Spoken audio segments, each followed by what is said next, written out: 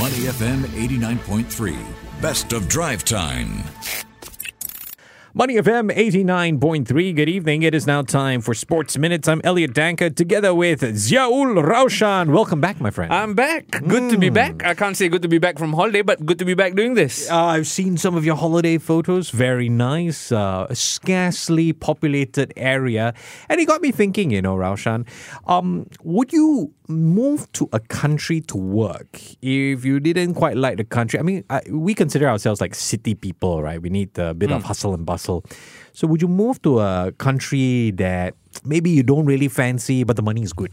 Depends for how long. Depends of, I guess, having a family and what you can offer my family. But short answer is yes, I'm a mercenary. I'll go wherever it pays. How about going to Saudi Arabia to commentate on the Saudi Football League? I'll do it. I need to brush up on my Arab probably, but I will do it, I think. And that's exactly what we're talking about, right? Saudi, you talked about me being on travels, right? Yeah. I did have the liberty of transiting through Doha. And I can tell you, because Saudi football is in the news and we're talking so much about it now, they just do things bigger and better. Everything is huge. The airport is huge. They got a tram running through the airport. Everything is decked out and beautiful. And Saudi football is now looking to follow that same way in terms of everything being bigger and better. That's the thing, right? Like, there's been a lot of spotlight on Saudi football and the signings that they've made. Some are quite incredible. Some are really question mark. And I've heard people speculating that, this is the rise of Saudi Arabia football. Wait till you see how they're going to make their football clubs even more valuable. And I go, you know what? Take it easy. Relax. Exactly. I think we've seen this before with the Chinese Super League as well. Yeah. So there's a lot of apprehension in terms of what is going on. I think it's funny because for me, Saudi football only started in December 2022. When Cristiano Ronaldo signed. Exactly. Yeah. The league officially went professional in 2007. Yeah. But it took a mega star like Ronaldo to even put them on the map. With all due respect, I've covered Asian football in my time at Fox. But again, there was no allure to it. There was no sexiness to it. But suddenly, Saudi football is all the craze these days. I don't know, though. I mean, I guess apart from the money, which is quite obvious, it's not like Cristiano Ronaldo won the league title in his first half a season, so to speak. Don't tell him that. I will. He was in Singapore, by the way. But the thing is, I'm curious as to what the big boys over in UEFA are thinking about this. I mean, Europe seems to be always viewed as the prize jewel of football. Even if you're an American, you want to play the best football in the world, go to Europe. That's the place to be. Yeah, Europe certainly is the mecca when you think about football, right? History and just being in that continent playing football. But hey, their stranglehold on it might be shaken up by Saudi money. But Alexander Ceferin, UEFA president, thinks otherwise. It's mainly a mistake for Saudi Arabian football. It was a similar mistake in China when they all brought football players who were at the end of their career. Tell me one player who is top age and who starts the career who went to play to Saudi Arabia. Why is that a problem for them? Because they should invest into academies, they should bring coaches, and they should develop their own players. The system of buying the players that almost ended their career is not the system that develops football. But does it concern you in any way? No. Aren't you scared of an exodus of players? No. Players? I mean, we lost Messi, we lost Cristiano Ronaldo, we lost Karim Benzema. You know what? We didn't lose them. They still play football, but they're at the end of the career. At the end of the career, some players go somewhere to earn some money. But if it's not about money only. Players want to win top competition, and top competition is in Europe. It's quite interesting, and I want to get to the Karim Benzema story in a while, that transfer. But on the back of what Alexander Ceferin was talking about there, how players in the twilight of their career go to places like China.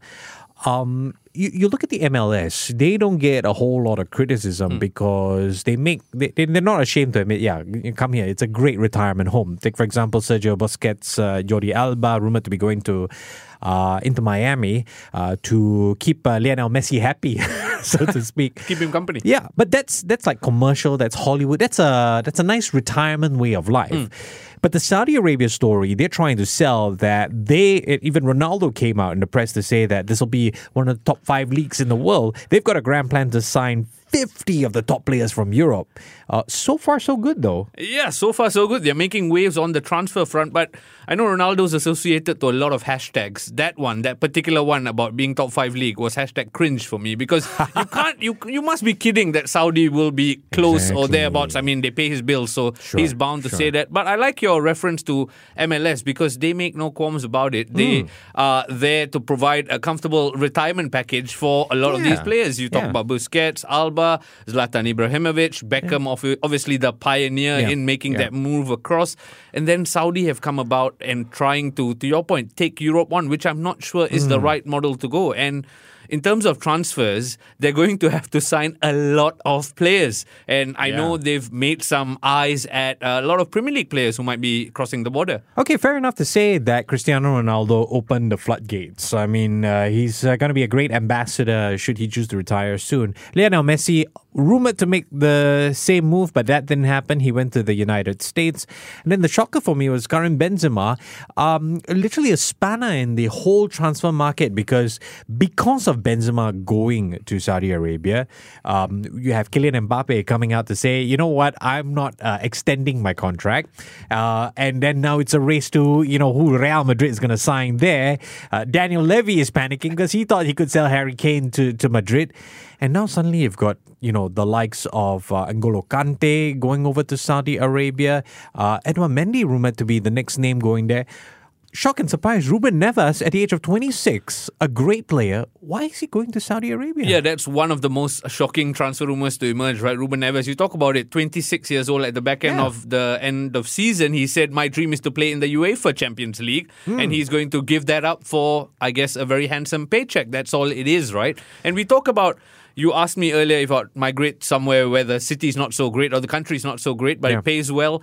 I'm not sure whether anyone is traveling to Saudi for the lifestyle there or anything like that. They're Certainly probably not. Exactly. So I think Saudi have it that they're so close to Europe. They're only 6 hours away to Europe. So maybe that helps in terms of a commute. But I cannot understand all these players opting to go to Saudi. Having said that, footballers do have a very, very short shelf life. So perhaps they are just there to make money of it. They're just there to have one good juicy contract, make what they have to, and then come back to Europe.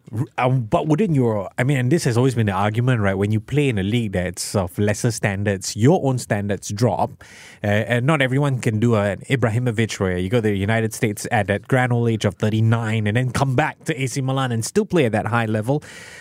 Someone like Ruben Neves at 26, you're about to hit your prime and you're going to go into an easier league. Who would want to take you back? Your value would surely drop. Yeah, very, very valid point, because then you're not challenging yourself as much, right? Ruben Neves has been linked to so many European clubs, Manchester United, Liverpool, Barcelona, the likes. And for him to opt to go to Saudi does tell you about the power of Saudi money, right? That's what's pulling him that way with. I mean, they're close to places like Abu Dhabi or Dubai. So, not to stereotype, but most wives would be happy to go there and shop. You would think there is some appeal to the family moving to the Middle East. But to your point about the Chelsea players, I've read in different reports that Bowley has some connections in Saudi Arabia and Chelsea's squad needs some trimming, and they are not players who are on cheap wages. They need to be farmed out to leagues that can afford their pay packages, and that's why you look at the likes of Koulibaly being linked, N'Golo Kante being linked, Mendy being linked, Ziyech being linked. That's right. I think the problem with Saudi Arabia, though, is they are all good to sign all these players. But like Alexander Ceferin said, it can't be just players. They need the coaches. They need. It's not just about the playing staff on the field, right? They need the infrastructure for the league to become better. And perhaps that's where Saudi will be eyeing to invest next. I mean, it's probably a 10-year project or more, because beyond that, you still need to invest in your homegrown talent. Only then you have a more collective and a higher standard. Then can you view the league as a serious top 5 in that sense. I mean, if Ligue 1 can do it, how can Saudi Arabia do it? Exactly. Look, Rome wasn't built in a day, neither is Riyadh. So I think it's going to take a bit of time to do this. And I think you talk about building the local grown players, right? In Asia, Saudi can perhaps aspire to be the best league, because as it stands based on numbers, Japan is the best league in Asia. Yes. And it's not just Iniesta going to Japan, for example. There are some top quality Japanese players playing in Europe as well, in Bundesliga, in the Premier League. Mitoma comes to mind, really caught the eye last year. I think Saudi need to work towards allowing local grown players to be good enough to earn a move to Europe for validation of their success. And just to debunk that whole comparison to the Chinese Super League, right? I think worrying, what's to note in this Saudi deal is, while the CSL was backed by President Xi Jinping, it was very much funded by private businessmen. With Saudi, the money is coming directly from the government, under different guises, but directly from the government. So I don't think there's going to be a risk of them pulling the plug on this or eventually losing interest in this. No, I mean, they want to do it, and you just have to look at the Middle East and the determination, and obviously when you have the money, you got to go all out to get this done. I mean, if Singapore had the money and they wanted to do this for the Singapore Premier League, I'm sure they would have done something similar. But to your point about, infrastructure, and you got to get the coaches in, right? So this was the latest rumor as of about a week ago. Saudi Arabia willing to pay 120 million euros for 2 years to a certain Jose Mourinho. Makes sense. He would add, but it can't stop there, right? You got to get top coaches that are coming in. Is this an opportunity then perhaps for the likes of, now there's talk of Luis Enrique going to PSG. Before that was Julian Nagelsmann. So maybe the young coaches can come in and the older ones can head over to start. I think Sam Allardyce needs a gig, right? He should go there. A bit of a change of guard, right? In terms of the younger coaches coming in. Someone like Jose Mourinho, 120 million is not a lot, because much like Ronaldo, he's not just going to bring expertise, he's going to bring exposure as well to Saudi Arabia. And then there's Carlo Ancelotti, who perhaps could cross the border eventually, maybe one after last his, paycheck. Brazil gig. Maybe before the Brazil gig. Who knows? Yeah. You know what I mean? So a lot of these coaches are now, when they try and seal a move in Europe, they're probably going to tell their agent, hey, can you just check if there's any interest? How much money? Exactly. any reals on offer? Yeah.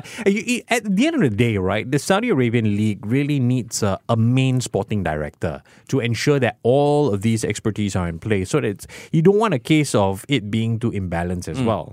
But hey, sounds good, right? I feel like sporting directors are all the vogue now, right? A lot of European clubs, in terms of signing players and managers, they're also signing sporting directors. And Saudi Arabia definitely can learn from that in terms of building a better infrastructure, not just for the league, but for individual clubs, because you cannot just have top teams and the rest just lagging away. All right, so it is still quite early in the game. Less than 10 players have signed for the Saudi League, and I mean less than 10 top players from Europe.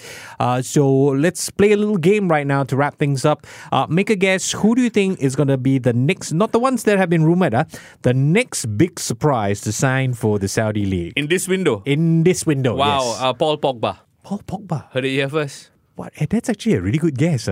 I would have never thought of it. To listen to more great interviews, download our podcasts at moneyfm893.sg or download our audio app. That's AWEDIO.